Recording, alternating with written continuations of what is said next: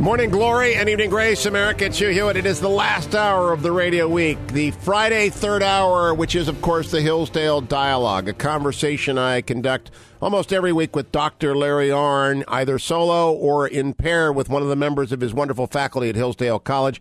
This week we welcome back with Dr. Larry Arnn, Dr. Kenneth Calvert, who is the headmaster of the Hillsdale Academy, as well as a member of the faculty who's been helping us through our history, which began last week with the collapse of the Rome that we know from the glories of Rome, and where we had left off with basic chaos everywhere, but traditions of learning, scholarship, and culture enmeshed in the church and growing behind the fortress walls of monasteries. And Dr. Calvert, when we set this up, I think you were a little bit concerned we didn't have enough material for 2 radio hours. And, you know, I'm moving at the speed of sound here. We could do this for days. It's a great subject. Tell us about Charlemagne, because I only mentioned him in passing at the end of last week. And everybody kind of knows the name, but they don't quite know why the fame. Well, it's very important to study Charlemagne. Focus on December 25th, Christmas Day, 800 A.D. He is crowned by the Pope as the Holy Roman Emperor. And what you see in this crowning is a bringing together of holy Christian, Roman, the classical world, and now a renewal of the Roman Empire in the West. And Charlemagne really marks the moment at which you see all of the chaos coming to an end, and then looking ahead to the boundaries and the foundations of modern Europe. But, of course, there's 200 more years of chaos in England, correct? That's correct. Now, the second map, last week we put up a map of the Germanic invasions of the Roman Empire. This week at HughForHillsdale.com, we put up a map of the wonderful England, medieval England. And Dr. Larry Arnn, as Churchill writes in the History of the English-Speaking People, and I said it last week, I'll repeat it for the benefit of the audience who didn't hear it, I make all of my first-year law students read the first volume of the 4 volumes because it takes them from Caesar's invasion up through Alfred the Great. And they need to know how that happened and how it came to be, but it's a magnificent story, magnificently told by Churchill, but it was chaos for a long period of time. That's right. And you know, when you don't have law, then you have arms. Those are the 2 alternatives. And so, you know, it's by the way, it's also the reason why medieval colleges look like forts, because they're forts. That's what they're for. And I had no idea. Really? They were? Oh, yeah. Okay. Well, in Oxford, for example, where I am to have studied, the university was founded first in around 1250, and then violence broke out between the townspeople and the students. The students were often people who came from afar and had different dress and different ways of talking, and there wasn't a stable law system to defend them, and so they started building the colleges second, and the colleges are for the protection of the body. Oh, interesting. I didn't know that. I also didn't know how it came to be that the university got started in Bologna. I might have to back up here or jump out of order for a second, because we mentioned scholarship last week, Dr. Calvert. Right. There were these institutions, medieval institutions. We're heading towards Aquinas, reluctantly, against the current. But that's when it gets started, in the Dark Ages. Well, that's correct. The universities began to take shape based, again, first in monasteries and as church institutions, founded by the church, and then also began to be funded by kings. But these institutions were for the study of theology, for the study of medicine, philosophy, and then ultimately fed into trade, into craftsmanship, that kind of thing. But these universities were founded in the medieval period and are great examples of this movement consistently towards recovery and renaissance all through that period. Now let's dial into England. When we left off with Charlemagne, it's 800. A lot is going on that is primarily the invasion by the Norsemen of England. Now, they left the Scots alone, Larry, and I'm Scots, and so I like to point out they were never conquered by the Danes. And ornery still and independent nevertheless, and they took over England through a silent coup. Why not? Why didn't they go that far north? Who would ever want to go up there? Oh, are you in trouble now? There goes all of your St. Andrews exchange students right there. In fact, Hillsdale's not unlike St. Andrews, is it, in terms of temperature? That's right, frozen north. Frozen north. Yeah, the Scottish ground is difficult, and especially in the Highlands, and it's richer and more temperate and easier to grow farther south, and so Scotland had some of the aspect of Switzerland, right? It's the devil to get up there, and when you do get up there, the people are meaner than heck. So the Vikings head south. That's what they did. The soft underbelly of London. and before Churchill ever launched the Great Invasion of Europe, they invaded him. And Ken Calvert, they were pretty ruthless people until they ran up against Alfred the Great. Well, that's right. I also want to get back to the point that the Romans never conquered Scotland. So that's important to remember. They never got that far north either. But the Danes, the Norsemen, on the French side, the Normans, were moving quite a great deal throughout this era, and it was the old Anglo and Saxon Germans in the west and in the south of the island that were able to stop the Danes, particularly under the leadership of Alfred the Great. And he's the only English king who's been given, the name the Great. But he was able to stop the Danes, to reverse some of that process, and reestablish some of the old rule in Wessex and in the west of England. Last week I mentioned to you guys Archbishop Charles Chaput of Philadelphia, and he and I are both lovers of the Bernard Cornwell books that are set historical fiction in this period of Alfred the Great and Ethelred the Unready and all the other people. It's remarkably complex, and Alfred the Great, I don't know if he would be a star of stage and screen today or anything in our imagination, but awfully shrewd, Ken Calvert. Definitely. Neither Alfred nor Charlemagne across in France would be considered any kind of a movie star. These guys were warriors. Charlemagne could barely hold a pencil, and Alfred the Great similar. But both of them had this ideal. They had this dream of reestablishing order, reestablishing culture, strengthening the church.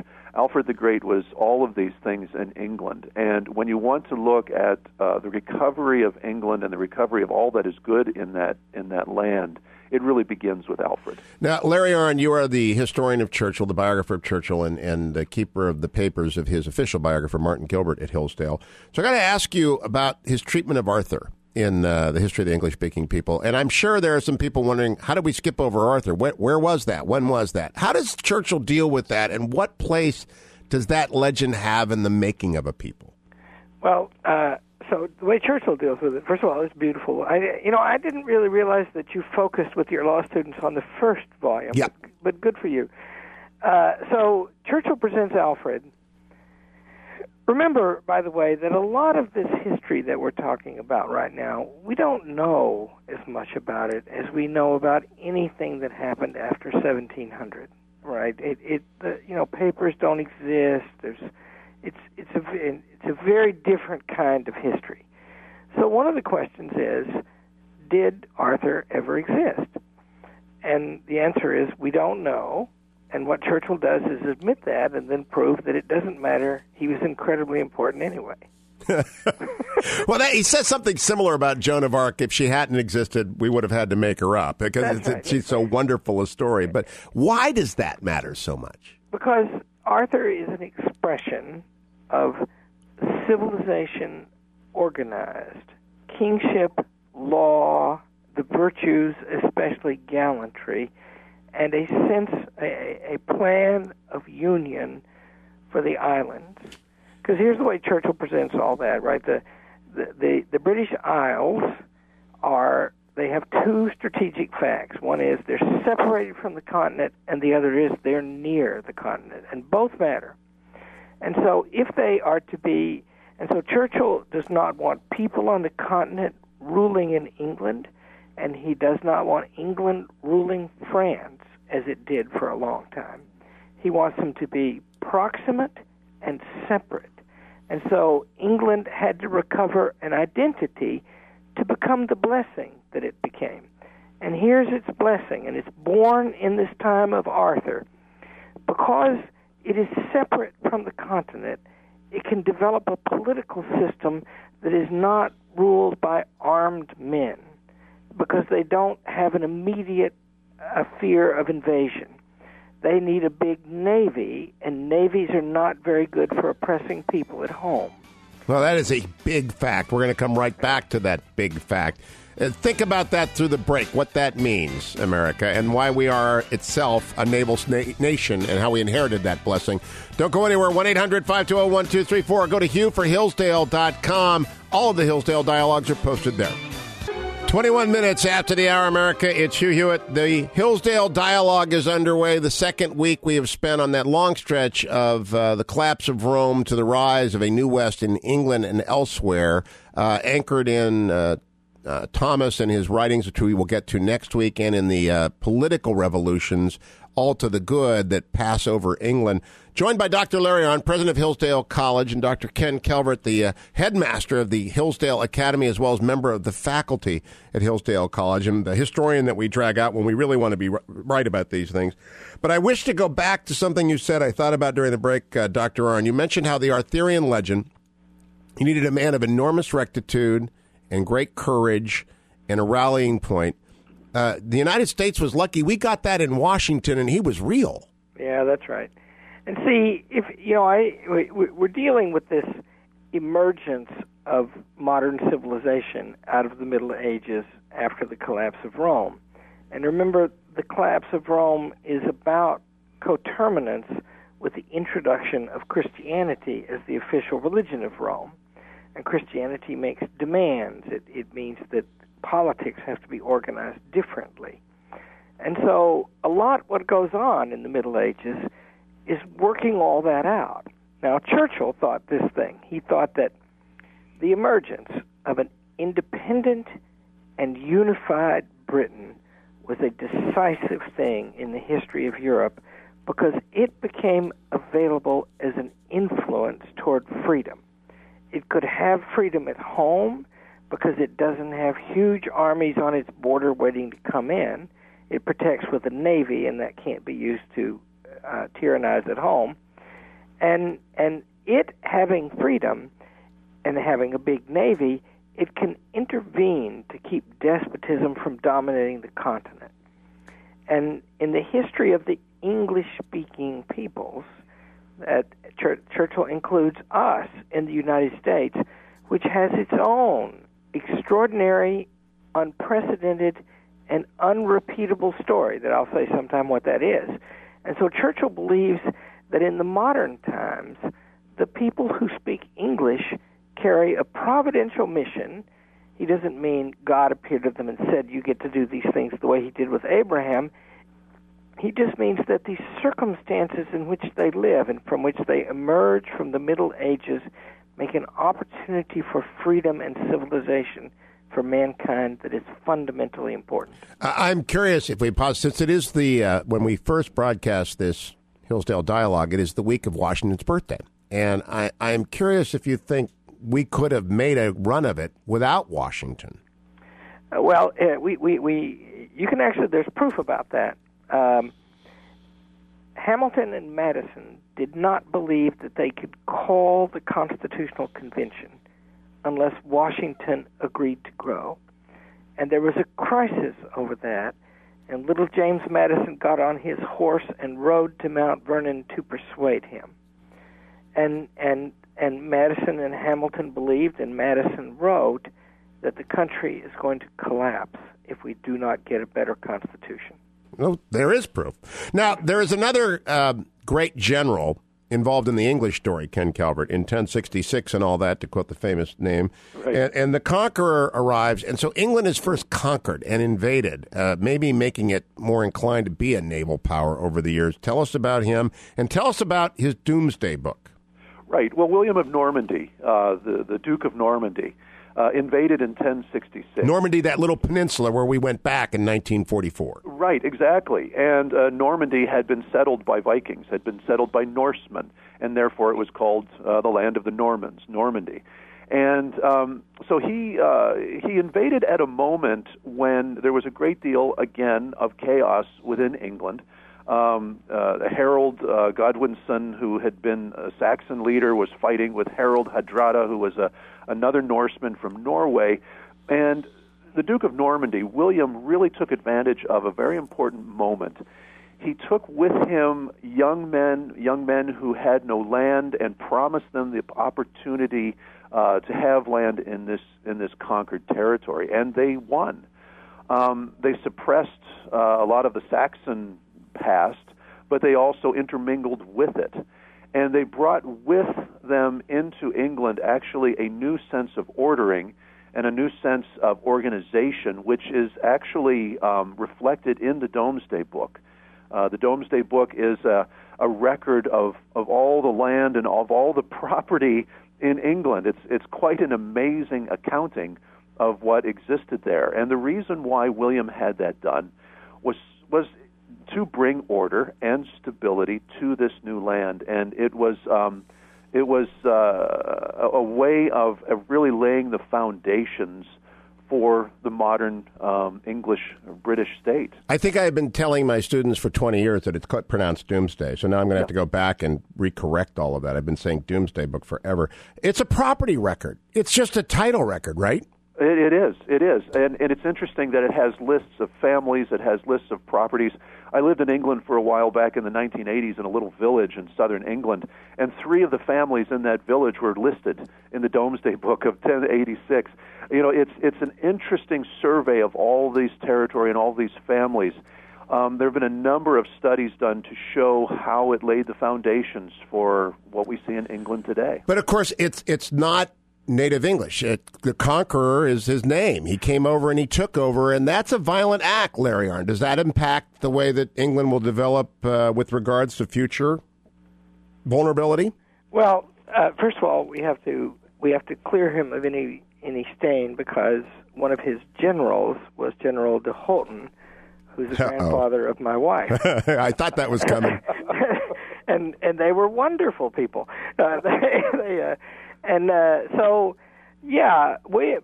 William was first of all, this guy coming from Normandy sets up a long period of time in which parts of France near England are ruled. First they rule England, and then William really sets up in England, and he does this Domesday Book, and remember about that thing.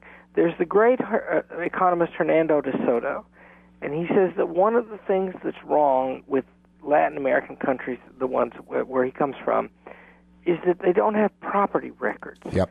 And so people don't know what they own, and they can't sell it readily, and they can't borrow against it and capitalize it, right?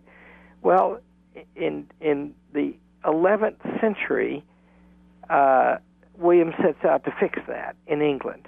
And that's a generous and fine and lawful thing to do. And it changed things a lot that he did that. And, of course, it meant his base of operations moved to England. And then the next thing you know, the powers that rule Normandy are living in England, not the powers that rule England living in Normandy. When we come back from break, we're going to have Dr. Larry Arnn, Dr. Kenneth Calvert from Hillsdale College explain to us how in 150 years, which is a blink of an eye, we went from a conquered country at the hands of the Normans to the Magna Carta, and what that great charter would mean for Western civilization. Because that's really, in my view, the rekindling. That's really when the fire gets started again for England's future. Don't go anywhere except to Hugh for Hillsdale.com, www.hillsdale.edu. Stay tuned. 34 minutes after the hour, America. It's Hugh Hewitt. I hope I'm not mispronouncing Runnymede. Whenever I do the Hillsdale dialogue, I'm 1 second away from being gently corrected, but it's always wonderful that way. Dr. Larry Arnn, president of Hillsdale College, Dr. Ken Calvert, the headmaster of Hillsdale Academy, and we are covering the evolution of law in England. Would you tell us about Runnymede and the Great Charter, Dr. Calvert, and how did this happen in 150 years to go from absolute kingship to shared authority?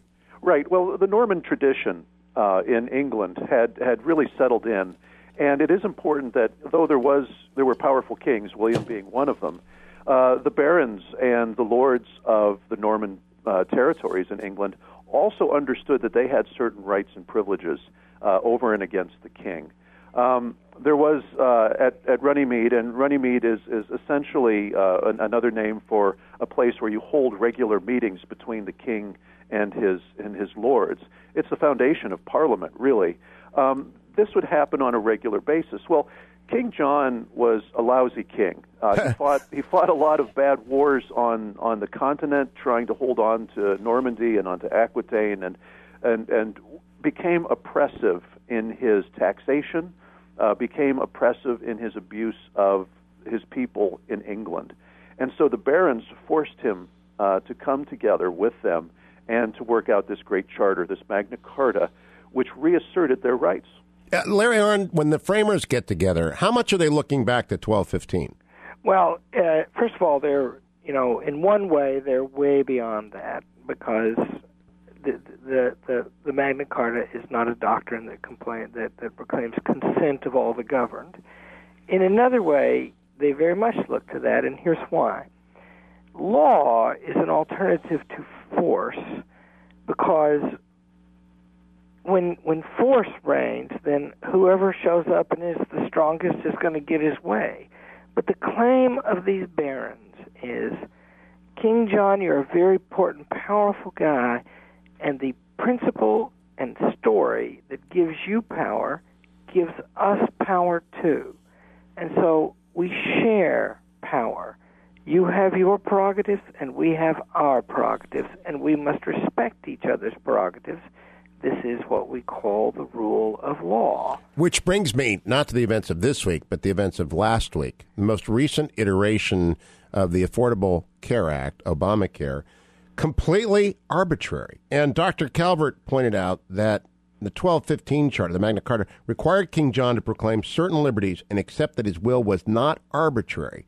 That non-arbitrariness is the essence of law, and it's a very interesting comparison to what we had last week, which was simple arbitrariness. Well, the president has understated his competence.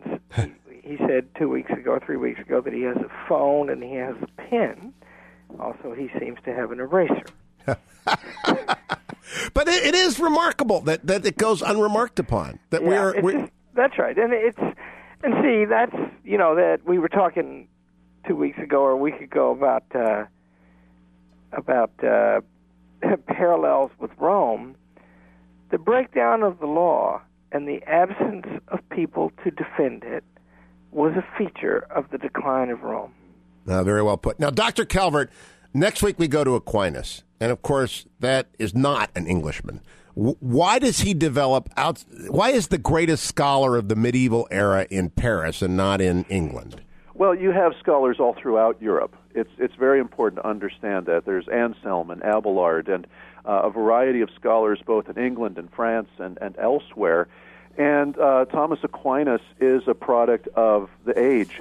He is coming into an age where all of the foundations in those monasteries, the education, the theological, the scientific thought, all of this is coming to a certain level of maturity, as if you can call it that, within the medieval age. And so he is benefiting from all of that. And actually he attempts to bring together, to coalesce all kinds of bodies of knowledge, to lay a foundation for a Christian worldview, a Christian perspective. But in 45 seconds of the break, Dr. Arnn, is there something unique about the continent that allows him to do that as opposed to England? Well, it's more of a mess. But no, remember, it's partly a product of his remarkable nature too, right? Genius. Might have happened wherever he was. Yeah, genius. When we come back, we're going to get from 1215 to Thomas, so that's set up, and we're going to have you get ready to study Thomas in the last segment of this week's Hillsdale Dialogue, all of which are available at hughforhillsdale.com, and you can get every free online course, and there are many and valuable over at hillsdale.edu. Stay right where you are. 44 minutes after the hour, America. Hugh Hewitt completing the second of 2 weeks devoted in the Hillsdale Dialogue to the period of time between the collapse of Rome and the rise of order in England. And next week, we will be lurching into Thomas Aquinas, colliding with the great ox, the dumb ox. And Dr. Arnn, how do you recommend to people that they prepare for that? you should learn who he was. Go look him up on the internet and find out who he was and when he lived. It's a great idea if you want to read 40 pages to read Chesterton's Thomas Aquinas, The Dumb Ox. I owe you for that recommendation. I didn't know it existed until you told me about that. It's marvelous. Yeah, Hugh was trembling and weak with the thought of Thomas Aquinas. I still am. But then the second thing is brace yourself and just start reading it. And remember that it's like ancient philosophy. It starts out really simple, and the complexities grow, but there's very little technical jargon. And so it is a great and masterful achievement, the work of Thomas Aquinas, and it's very worthy to think about it.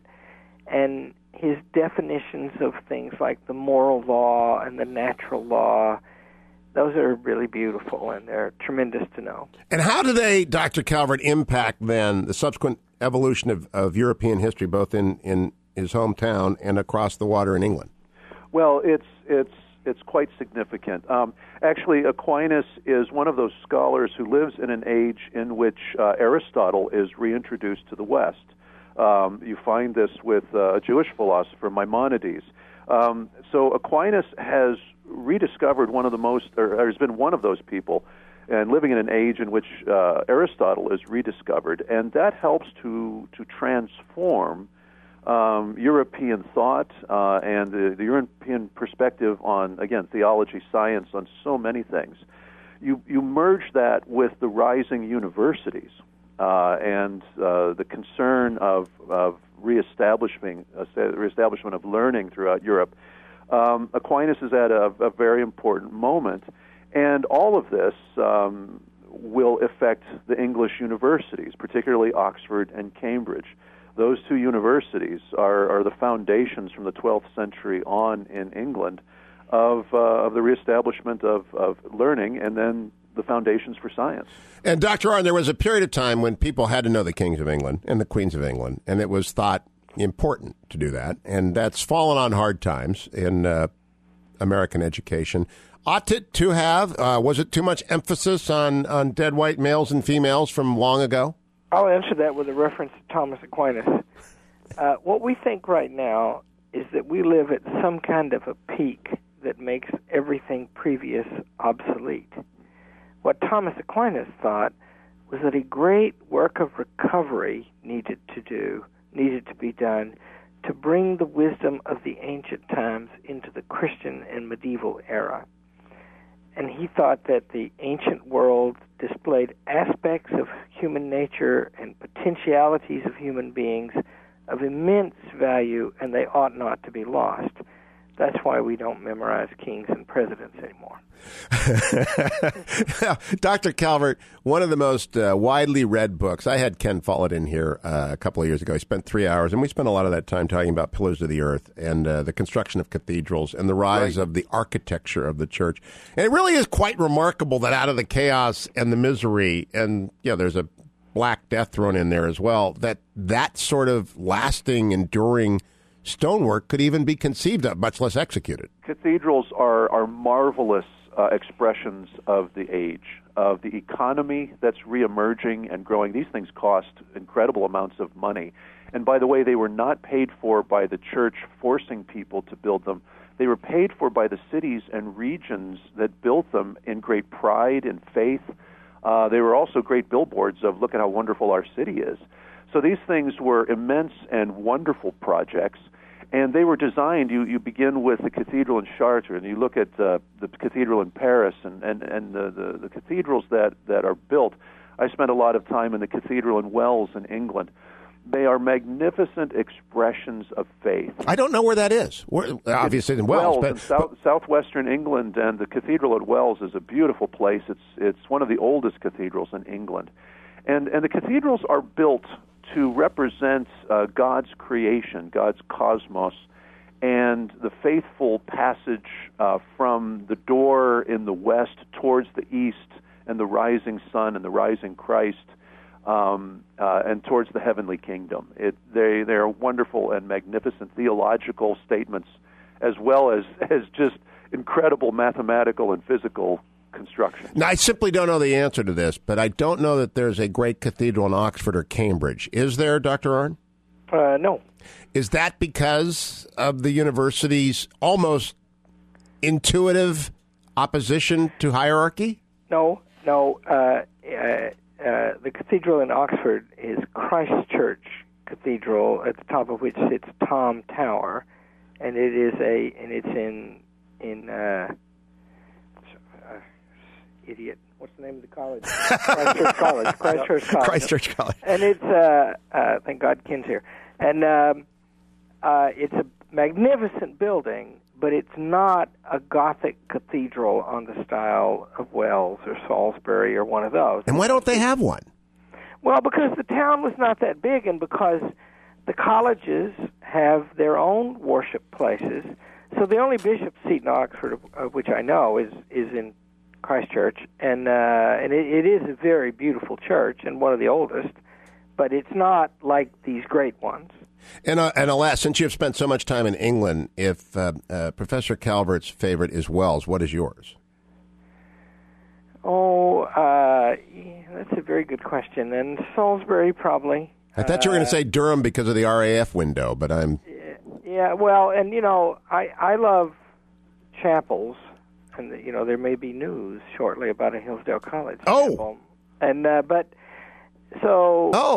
if you haven't been in the Merton College Chapel in Oxford, for example, if you haven't been to choral evensong in the new college You sent me there yourself, you and Penny at dinner with the fetching Mrs. Hewitt, and I have since taken my sons there. It is a magnificent place. Yeah, you may visit such a place and such a service in Hillsdale, Michigan before you know it. That is great and good news. I wish to be a part of the subscription for the paving stones at Hillsdale for the church, the chapel there. Dr. Ken Calvert, Dr. Larry Arnn, thank you for a wonderful romp. We collide with the Dumb Ox next week on the Hillsdale Dialogue. Don't miss it.